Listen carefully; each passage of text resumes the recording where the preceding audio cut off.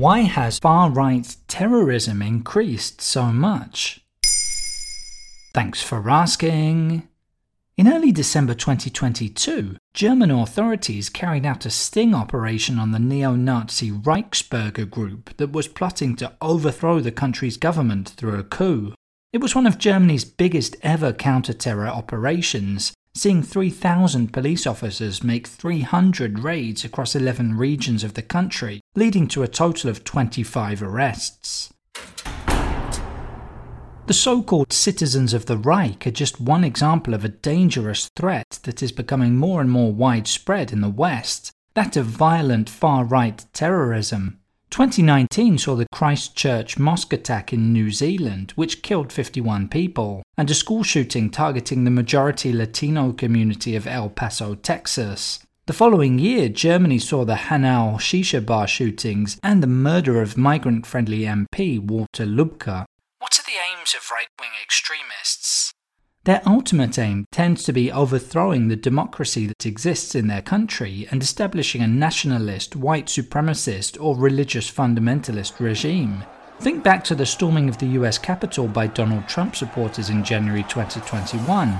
It represented a clear attack on democracy itself. At a global level, Islamic groups are still responsible for the vast majority of terrorism-related deaths. Most of the times, Muslims are also the biggest victims in countries like Afghanistan, Burkina Faso, Somalia, Mali, and Niger. In 2021, just 10 countries accounted for 85% of all deaths by terrorism. But let's look a little closer at the situation in the Western world. Europol's 2022 Terrorism Situation and Trend report cited lone actors associated with jihadist and right-wing violent extremism as the biggest terrorist threat within the EU. Meanwhile, the UK's intelligence and security community recently said that security services and counter-terrorism police had foiled 8 planned attacks by members of the far right between 2017 and 2020. How has right-wing terrorism changed in recent years?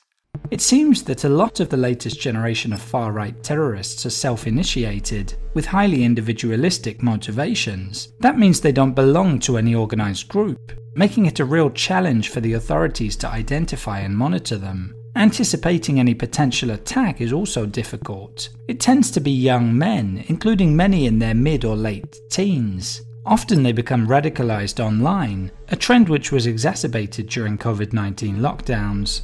Some believe in conspiracy theories like replacement, which a number of far-right terrorists have alluded to when justifying their atrocities. It claims that white populations are being replaced by other ethnicities through mass migration with the help of global elites. The theory has been widely dismissed as a misunderstanding of demographic statistics and having an unscientific, racist worldview. There you have it. Now you know why far-right terrorism has increased so much.